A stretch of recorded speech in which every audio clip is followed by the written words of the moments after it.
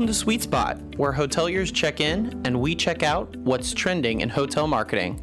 I'm your host, Ryan Embree.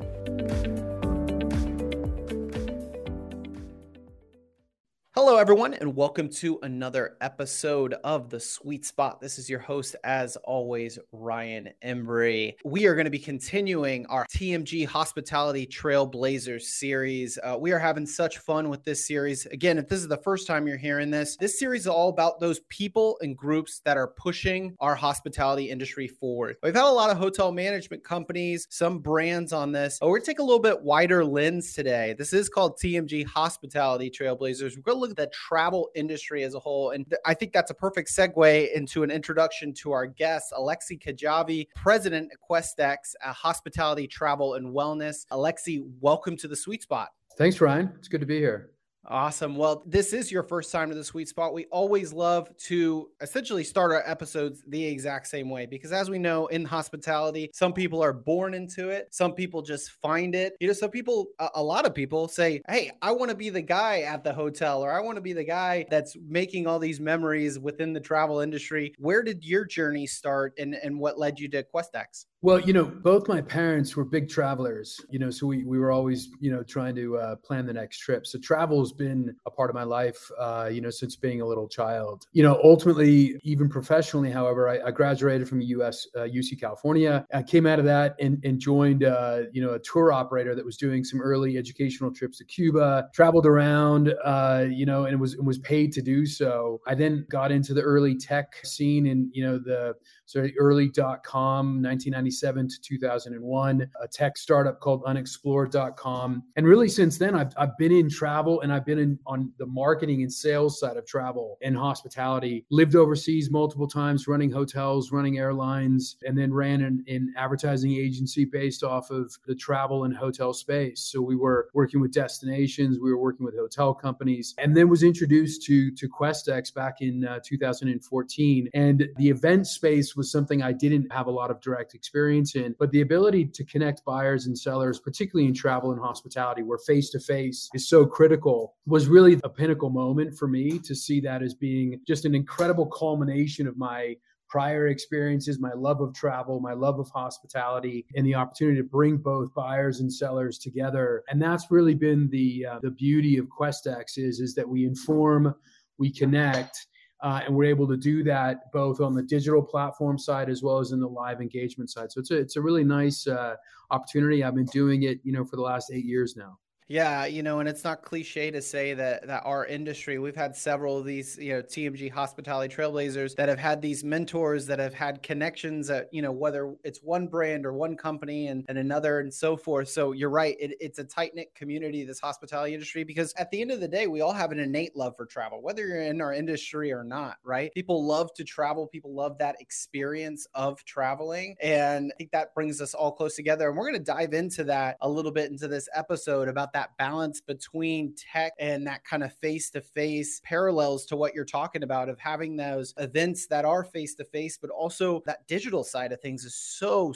important right now. So, but before we get into kind of that today in the present and looking into the future, which we're certainly going to visit, I want to move backwards because we've really started these episodes talking about the lessons that the hotel industry specifically had learned. But I think you bring a really unique perspective because you've got that wider lens on travel, right? From airlines to hotels to events, everything in between. So, what do you think the travel industry has learned over the past few years, and what trends are kind of here to stay and aren't just, those things, that new normal pandemic that we've been talking about these last few years? Well, first of all, demand is unstoppable.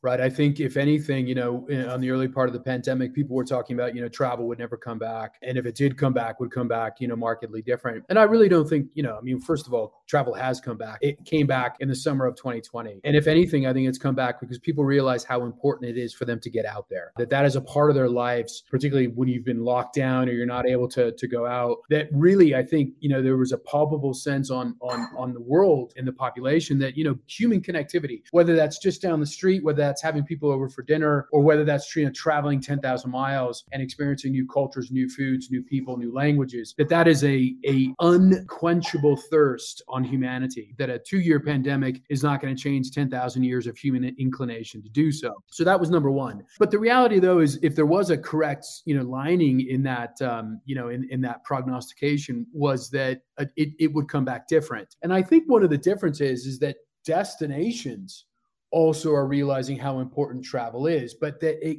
can't continue in the way that it was. I mean, we went from talking about over tourism, mass tourism, to talking about no tourism. And I think now what we're trying to figure out is what is the proper type of travel for destinations, for cities, for countries, in that, do people really want to experience Venice with, 50 million other people on the same day? And so I think what we're doing now is we're combining personal and business in a trip and in travel in a way that, one, I think has a unique opportunity to take the pressure off some of these destinations, but also I think slow travel is going to be one of the biggest trends that we'll see coming out of this is that, this idea that I'm going to go and I'm going to hit the bucket list in 7 days throughout Europe, and I'm going to do the Eiffel Tower, I'm going to do the Colosseum, that type of travel, I think, has a lot of challenges in it for both the destination as well as the traveler. So I think that's going to be one of the bigger changes coming out of the pandemic. I think we're still washing through what that truly means, however. Yeah, there's been a lot of phrases I feel like coined on this podcast. I like that slow travel. And I think that speaks directly to the marketing that you're doing for your destination too, right? It's easy to get to those Instagrammable spots that we know everyone's going to be interested in. But what are those one-of-a-kind experiences? They're looking for that off the beaten path a little bit to maybe have that memory or that moment that isn't filled with everyone around them, because they certainly haven't been used to that these past couple of years, right? They're more likely to be, with less people than, surrounded by a bunch of people. And there's a comfort level, I think, that also takes a little bit a while coming back as well with crowds and these big events. It's quite a little balance there between that thirst for that as well and people wanting to be a part of that. But you're right, the resiliency of the travel and hospitality industry, you couldn't have asked for a better case study of that during these past couple of years. So, and one of those balances that we talked about was that tech and customer service. And it's aligned because we're kind of forced to adopt technology a lot quicker than maybe the industry wanted to over the past couple of years just because of the pandemic. I think there's probably some benefits to that. It showed that we can roll technology out in our industry a little bit quicker than we thought we could. But you see things like the hot trend right now is ChatGPT. How can we implement that into the travel industry and booking experiences and things of that nature? And I think obviously that's exciting and fun to talk about. But at the end of the day, you look at the foundation of our industry and it's customer service. It's face-to-face, people serving people. So where do you find that balance, Alexi, of the technology and maybe exploring this new stuff, but also serving people and providing them with a once in a lifetime experience that a computer or a mobile app isn't going to be able to give you? The beauty of travel is that the customer journey is both, I think, really well defined, but it's long and it's a weaving one. And I've always defined it as dream, plan, buy, experience, and then share. And on the front end of that journey and on the tail end of that journey is really an individual human inspiration filled. So dreaming, if you're going on holiday, you're dreaming about a type of destination, a type of experience. And so a dream is not something I think AI is going to replace for us, because it is truly innate in being human that is tied to whether that be a belief, a pure sort of inspiration, a memory. So, those things I think will always be specifically human driven. Planning and buying, I think AI and technology do a very good job of, right? And they make it practical. They can find you the cheapest hotel. They can find the hotel by the airport. They can find you a tour operator. I mean, that's where technology, with all of the information that's out there, can start to, based off of that dream,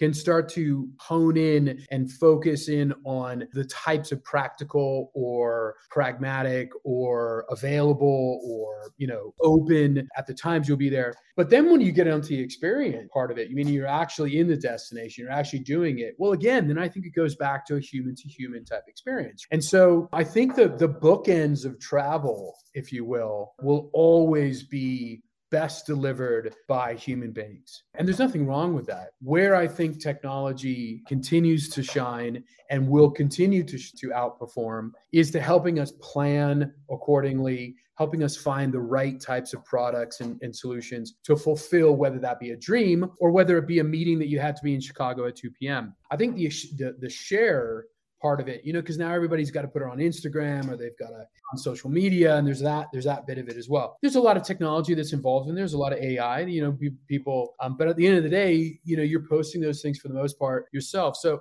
technology, I think, is only a tool. It's not the product. In fact, in most technology, we're the product. Technology is really merely the tool that can connect us at scale, expose us to different types of information or products and solutions. The thing about, I think, technology, which is really interesting about travel, is personalization. We do want to be treated and to be catered in a way that feels curated. And human beings in hospitality, that's what makes hospitality special. But also, I do think technology can do that in a way at scale that you're seeing a lot of brands employ, which I think is a beautiful thing. I think technology, we're just at the forefront of it. Things like ChatGPT will always be developed in other sectors. Travel is not a first mover typically, or hospitality in technology. I actually think that's okay. I don't think we have to be a first mover in some of these things. I think we can let other sectors perfect them and then adapt them and modify them to the hospitality's needs. And I think that's okay. I don't think there's a problem in that. Yeah, I think the spectrum continues to grow where we have those people at the forefront wanting to implement technology. And there's hotels that certainly cater to that, with implementation of Alexa in the hotel room. But there's always those people that maybe come back. They're holding that paper airplane ticket as they come in for their boarding pass. They maybe are putting their dry cleaning, filling out that form just like they used to. So that spectrum in travel is so big. And I think you're right. We are slow to adopt, but I think that's necessary because the traveler sometimes is a little bit slower, but it will be interesting because I think we've always played in hypotheticals of, well, how quickly could we implement this technology? And what do you think the adoption would be from a traveler? And now that hypothetical played out a couple of years ago where it was like, we were almost forced to do some of these things where it's like, I have to download the app if I don't want to have interaction with the front desk. Now I'm used to it. So it'll be interesting to see if that, because we experience that, if some of these new technologies start to get implemented a little bit faster than we've typically seen in our industry. Well, I think it's also, to your point, it's a matter of choice. As long as you give the customer a choice, whether they want to go up to the front counter and talk to a human, or they want to do it on the app or via their phone on a website or whatever it may be, then I think you've opened the option of choice for that traveler to engage with the brand, whether that be digitally or through sort of old school human to human interaction. I think that is the route to go.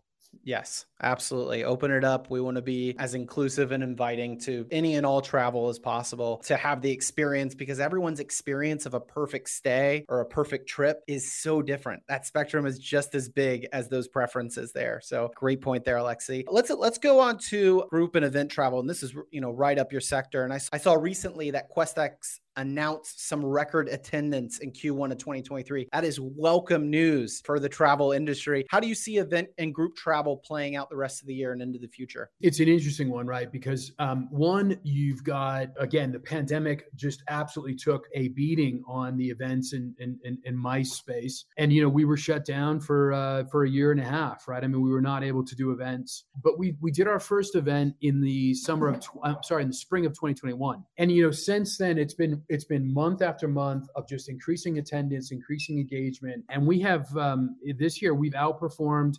2019 on many of our events. So the numbers are back. And what we're seeing is a couple of things, which we think are really interesting. One is where we are, what we call a tier 1 or tier 2 event, meaning you are the flagship event in that respective sector. Again, could be hotel investment, could be bars and restaurants, could be procurement in travel. And we have, fortunately, across travel, hospitality, and wellness, we've got tier 1 events in each of those respective markets, as well as in wellness. Those tier 1 events, those tier 2 events are doing very well, even compared to 2019. And it's because everybody, same thing happened, in the financial crisis in 2008, 2009, 10, is that if you went to 10 events last year, you're going to go to 5 or 3 this year. You just simply you start to trade down to the number of events that you go to. You travel less, but you go to those that matter. So, in the markets that we've got those top tier events, we're doing very well. The second one, which I think is really interesting, is that,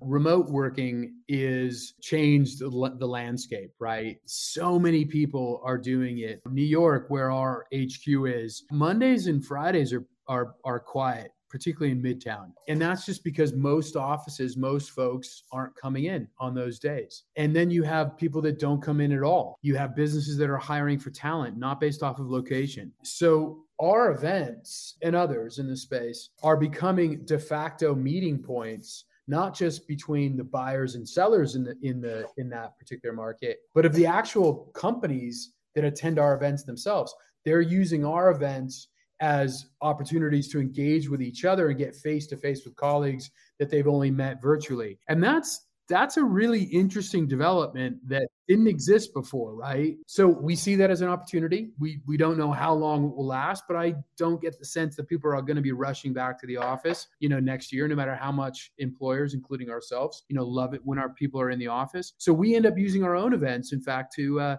put colleagues together that haven't had the chance to meet face to face. So our events are doing very well, particularly in the hospitality space, where deals get done in a face to face environment. We are face to face. We talked about technology's impact and can that replace the human component, and the reality is no. We're a people powered industry, and the B2B side of it, the back end of deals being done and connecting buyers and sellers, those buyers and sellers do want to get together face to face, and we are very much seeing that across hospitality, travel, and wellness, that our newsletters are doing well, our research is doing well, our virtual events still in pockets do well, but people are deeply yearning to get together face to face, and our events are benefiting from that. Yeah, in the travel that I've been doing, in the hospitality industry, there just seems to be a different vibe when you get into these events. There's an energy there. It doesn't seem like status quo anymore. But I love what you said about, businesses using opportunities and events to get everyone together. And it makes me think, with a marketing background, this is a great opportunity for hotels, large convention resorts, put together packages for the businesses, right? And present it like that, because that might be something, you're right, Alexi, that everyone's virtual now, and being able to maybe blend that together with a little leisure trip after work or before work, especially for those people that employers that want to see their employees come back in the office, could be a nice little incentive to get everybody together face to face again. Completely agreed. People call it pleasure, or, some of my colleagues absolutely deplore that word, but it is true, right? At the end of the day, I think one of the benefits is that B2B doesn't have to be boring. People are blending their home lives with their business lives, their home identity with their business identity. And you had to, right? During the pandemic, you'd be on a Zoom call or a Teams call or whatever it may be. And, your colleague's child would jump on their lap because they were home from school, or a cat, or a dog, or somebody would knock on the door. So we saw behind the scenes, right, behind the screen, and it's not bad, right? We all have personal lives, and there's nothing wrong with that. It shouldn't be invasive. We do have the ability to keep them separate, but also I think there is a more of a transparency on both employees as well as employers that, we've got a personal life, and we also have a business life, and that sometimes, conveniently, as long as they don't compete with one another, you can blend them, right? So there's nothing wrong if you're in Orlando and you're at a conference, or you're on a business trip for that matter, that why wouldn't you bring your kids and let them go to Disney World and experience that? I think that breaking down of these silos in our lives, that I have a professional me and I have a personal me, I think that's actually a positive, that we've broken those down and we're a little bit more accepting, I hope, of each other. And that, if you want to bring your spouse or you want to bring, your kids, we've even got some events where you can bring your spouse, you can bring your significant other, your partner, whomever it may be, to maybe the opening reception, because that is a part of who you are. And at the end of the day, if it is about connecting people, then your significant other is a part of who you are as well. I do like that. I mean, we're playing with that. To your point, we're creating packages, we're creating experiences. We never used to do that pre-pandemic. It was business, business, business. And I think we've broken down those silos, and I think we'll see more of that coming. Yeah, it's smart, and it kind of makes the marketing side of me run a little bit, because you want to be able to pigeonhole sometimes your perfect guest or the customer that you're trying to acquire, right? And say, oh, I'm going for business travel. I'm a business travel hotel. But now all of a sudden you might want to say, maybe I should throw in some aspects of what families could do around here and stuff that's on my social media that I didn't think maybe a business traveler, well, yeah, the business traveler that's bringing their family and their kids, they might be interested in what's going on around town that's more family oriented. And they might bring their family and stay a couple more days at your hotel, even though they're there for business. So let's kind of switch over to that, because obviously you came from a marketing background. At Travel Media Group, we're always trying to educate hoteliers on strong social media presence, online reputation. Those are kind of the core foundation for guest acquisition, getting travelers to convert. Could you tell some of our listeners why having a strong digital presence, especially in today's world, is absolutely essential? Yeah, the digital platform is a personal way for a brand at scale to have almost one-to-one conversations. And we've never really had that ability before at scale. You know, a social media account it's a personal representation of a brand that is not just a one-way conversation, but it's a two-way conversation. And so, you know, brands are really promises, right? I mean, that's all a brand is. It is a promise of, you know, what you stand for, what you do, why you do it, and those types of things. And so I think the requirement of a brand is really the opportunity. People look at social often as a, you know, I've got to post, I've got to do this. And you do, right? You can't just sort of jump in and out of it. You have to be consistent with it and you have to be present. But really, we've never had that ability to engage almost as human beings do, but from a brand perspective, and to let that voice, you know, that sort of authenticity of voice shine through. And for travel, I know I've always said, and it's sort of a saying that we would always repeat in my advertising agency days is, you know, people don't buy what you do, they buy why you do it. So this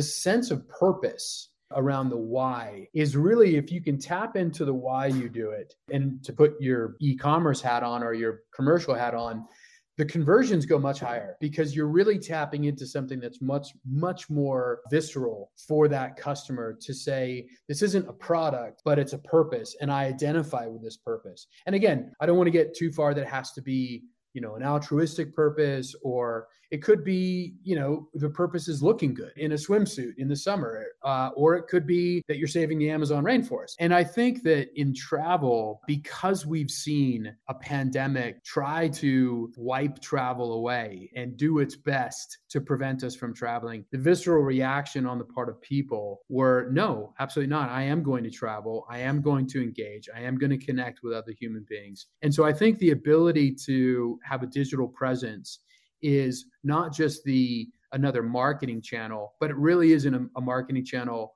that allows for these brands to, one, have an authenticity of voice, two, speak with authenticity, right? I mean, you can literally just speak with customers one-to-one and get into a conversation, but it's also a way for you to be transparent, both in your goods and your bads, because social media is unforgiving in its speed, but also in its transparency, right? Is that it can go both ways. It can cut both ways on you. So I think you have to embrace it. And I think, you know, travel and hospitality, the fortunate thing for us is that we are still very much an inspiration-led sector, which also the imagery of that plays very nicely into digital, because an image speaks 1,000 words type thing. So I think we're in a very fortunate sector to be able to be living in this time where we have this massive platform that can both communicate at scale, but at the same time communicate in almost a one-to-one way with back and forth. So it's really fascinating the time that we're living in from a marketing perspective. We had a lot of our travelers certainly sitting and stuck in that dreaming phase that you talked about at the beginning of this episode, scrolling and kind of putting that bucket list together of travel when this whole thing ended. Hey, where am I going and where am I jet setting off to? But just the way we absorb that information too, it's not like we work in another industry where we're forcing people to get out their phones and take pictures. We constantly have people taking pictures of their journey to us, their experience with us. We are very fortunate in this industry that all of the content could be surrounding us every single day. And if we're doing things the right way, then advocacy certainly will shine online and your conversions will translate. There's a parallel there. So you're right. I mean, it's an amazing industry to be in. That's why we preach it with social media and online reputation, because we know how powerful it can be. On the other side, it's a slippery slope as well. That transparency there and those blemishes that you see, it's not a one-off anymore. We might been a couple decades ago be able to say, oh, we really messed up with that traveler. We're going to do better next time. A traveler might be a little bit more of an influence today if they've got the right audience, they've got the right ears or set of eyes that have been watching them. So we have to take care at kind of every single turn there. Just to that point, because I think this is a really interesting moment that we're also living in, is that we've had this post-pandemic glow about travel where people realized, oh my gosh, I can travel. I haven't traveled for a while. Let's go travel. And we're seeing it even now with business on the books for this summer. You're seeing airlines, hotels, destinations. I mean, it looks like it's going to be a very popular summer travel season again, which is fabulous. But on the flip side of that, you're seeing hotels that have not been invested in terms of renovations, repairs, products and solutions. Staffing is still a really big problem for the industry. So the wait times, training, dealing with customer complaints. The rates are some of the highest they've ever been, both airfare as well as hotels. And you are starting to see in, JD Power, ratings that the customer satisfaction is going down. Meanwhile, the rates are going up. So you have an inflection that has occurred. And, paying more for a product of lesser quality, whether that be the service level or, the condition of the room because you haven't spent the money on it in the last few years, that is, I think, a worry out there in the marketplace. It's something that we're very tuned into because, the customer is educated. The customer is demanding. The customer is discerning. And to your point, the customer has a phone which can scale and get that message out by taking a photo of something, a line, a product, a plate of food, a pool that's unclean, whatever it may be. And so to your point, it cuts both ways. And I think we're at a very critical moment in the industry right now where demand is high. There's a ton of demand that hasn't even gone traveling yet. And yet we're kind of all benefiting from this very popular moment of high rates, fairly good profits, although there's some challenges with labor and increasing costs and inflation. But we've got to make sure that we don't kill the goose that laid the golden egg, so to speak. No, I think that is a great cautionary message there because you're right. We do not want to sit here and take our guests for granted that might have been sitting here and say, you know what, it's okay that the breakfast's not up to par. I haven't been out in a hotel in years. This is, all of a sudden that message starts to get a little bit more, you know what, maybe they should be doing this. You know what, I don't like sitting in line at the front desk for 20 minutes. There definitely has to be some efficiencies there. Your online reputation, so key. And guests are giving you clues every single day. We're about to get, like you said, the hotel listeners listening to this should be very happy. It is all looking like we're going to have a huge summer, but at the same time, this is going to be an incredible stress test for your property as well. And those little issues right now that you've been able to manage and handle might turn into bigger problems if not properly addressed. So definitely take that into consideration. And you do not want to get yourself in a place where you do enough damage to your online reputation in the summer to where in those slower months,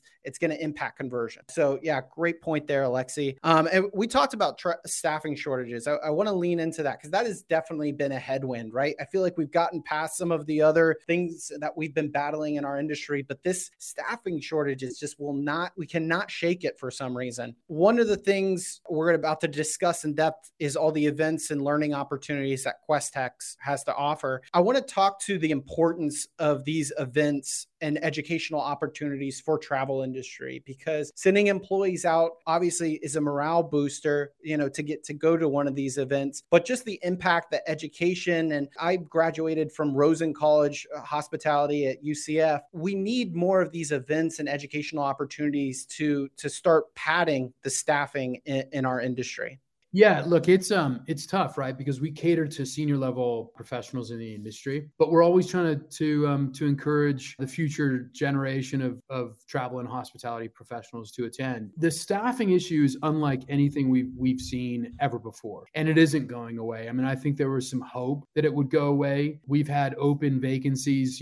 We've got over 1 million job vacancies just in hospitality alone, and that number has remained constant, for the last year. It really it's a twofold issue. One is the point that you bring up, which is around hospitality schools and making sure that this industry, our industry of travel and hospitality, appeals to young students and people that are looking to get into the workforce. We did. And I think we lost a little bit of the trust during the pandemic when we just absolutely did what we had to do. We cut positions in order to stay afloat. But I think that was a real moment where, we treated employees as essentially just temporary work, and we put them, out to on furlough or frankly, let them go. And I think that will take some time to build back that trust. But the other part of this is immigration. We cannot solve the labor issue in travel and hospitality without fixing the immigration issue in the US. But it's not just a US issue, it's a global issue. Whether you're in the UK with Brexit or you're within Europe, hospitality depends on immigration because it is a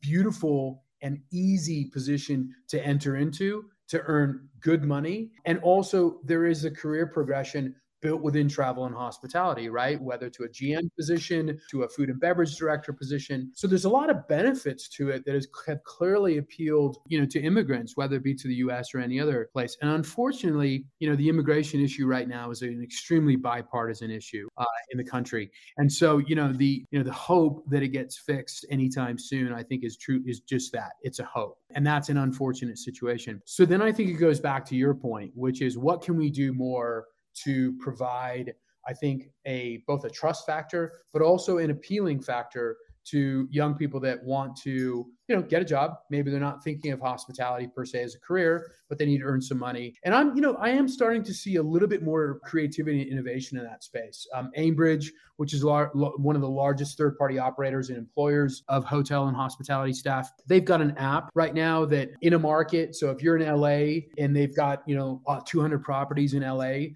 you can choose which property you want to work at that day. So a little bit of that flex working, which frankly appeals to people in this day and age, right? People want to maybe go skate, Venice Beach or go surf anywhere. And having that ability to say, I don't want to work the morning shift. I want to work the evening shift.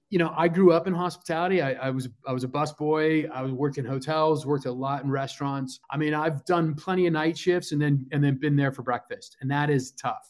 You're getting 5 hours of sleep, right? And there's a bit of that, we all had to do it. Now you got to crack on and take it. But, I don't think that always works. I think, and it doesn't have to be that way. We can be more creative. And look, if you're offering a higher wage to go work the breakfast and somebody wants to earn that higher wage and they work the dinner shift, let them have at it, right? It's a supply and demand economics. It's not rocket science. So I do think that we've just got to be more creative in how we set up, scheduling, how we appeal to, the younger generations by going to those hospitality schools, by illustrating the career progression in hospitality and travel. I mean, it is really one of the most upwardly mobile, sectors that I know of. I don't think we had to do those things in the past. Well, we have to do them now, and we just have to do a better job of it.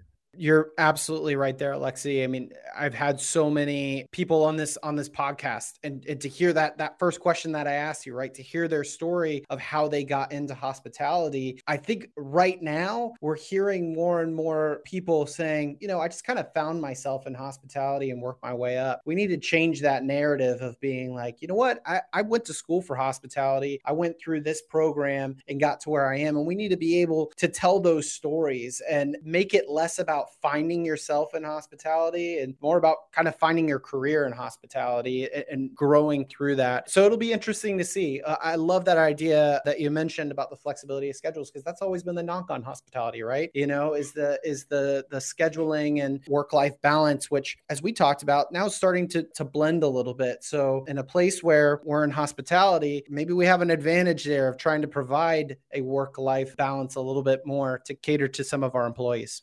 I agree. I think that's exactly it. Let's dive into the hospitality show. So I'm really excited about this event. Travel Media Group, this is the first time we're announcing this on the podcast, but Travel Media Group and the Sweet Spot, we're going to be there. We're going to be at the event. We're super excited about it. It's going to be a fantastic event from everything that we've seen. I mean, you guys are all over the place right now when it comes to marketing this thing. So it's going to be a great event. What can attendees expect from this show, Alexi? The hospitality show in its first year was launched not because there's a lack of hospitality shows in the marketplace. It's because there's no single hospitality show that has a singular focus on driving profitability back to owners and to operators. And whether that be, top line challenges from revenue management to changing customer demand profiles to social media, but certainly on some of the issues that we've touched upon, Ryan, which is staffing, labor, technology issues. This is a really complex industry, and the margins have never been some of the best in the world either, right? I mean, you've got, labor, you've got food, you've got big macro, challenges in this space that are costs that are frankly out of our control. So we really did see an opportunity that rather than just treat a show or launch a show that was about the real estate side or one that was about the operational side, let's go after owners and operators that own those assets, operate those assets, and want to drive more profitability back home. And whether they sell that asset in 5 or 6 years' time, that's irrelevant. Is that how do you effectively optimize and run a more profitable hotel? So the interesting things around that is it's just endless, right? So innovating the room. How do you turn a lobby into a profit center and not just a cost center, which is, some couches and a bunch of people sort of going in and out or milling around. We've got over 300 exhibitors. We're expecting over 3,000 attendees. We have probably one of the most exciting and innovative conference programs on the sector. We've got Admiral McRaven. We've got Kat Cole from Athletic Greens. We've got Tony Capuano. We've got Scott Kirby, the CEO of United Airlines. We've got Google joining us. The program is all, online, and it really is a blend of discovery, information, and networking of the best and the brightest in the industry. The feedback and the response for it has been overwhelming. I mean, for a new launch, to get this amount of excitement and support from the industry, from both the senior level as well as from general managers, an singular owner of a hotel, in College Station, Texas, for that matter, to Blackstone, right? All the way to some of the top hotel owners. It's obviously in Vegas, which is going to be a good time. We've got an opening night party at Tao, which is the nightclub at the Venetian, sponsored by DirecTV. And so it's just an incredible experience that we're going to be offering to our attendees. And as I said, it's the 27th to the 29th of June, and it should be a good time. And we're looking forward to having you guys there as well. Yeah, absolutely. It's going to be super exciting. And, for our listeners, again, if you haven't seen it, you might be under a rock because, again, this inaugural event that Alexi's talked about has been everywhere. But for our listeners that are interested in going, we actually have a code that you can use, 20% off any pass, THS podcast. Again, THS podcast. Go to the hospitality show, and Alexi and I will both be there. We're excited for this event. We're going to have a lot of fun there. So Alexi, this was a really great conversation. As you mentioned before, our industry, very comprehensive. There's so many elements to it. That's why I think the hospitality show is going to be such a success because, I've looked at that program schedule there. It really covers everything. Even if you're just getting into the industry, right? We got a lot of listeners right now that might just be be getting into this industry. We just talked about it, finding your career through our industry, which is one of the most fascinating and exciting out there to senior level people. So Alexi, I want to thank you for all your insights and joining me on the Sweet Spot today. No, Ryan, thank you very much. Really appreciate it. Enjoyed it immensely, and looking forward to seeing you in Vegas at the hospitality show in June. We will see you there. Thanks, Alexi, and thank you all for listening. To join our loyalty program, be sure to subscribe and give us a 5-star rating on iTunes. Sweet Spot is produced by Travel Media Group. Our editor is Brandon Bell, with cover art by Barry Gordon. I'm your host, Ryan Embree, and we hope you enjoyed your stay.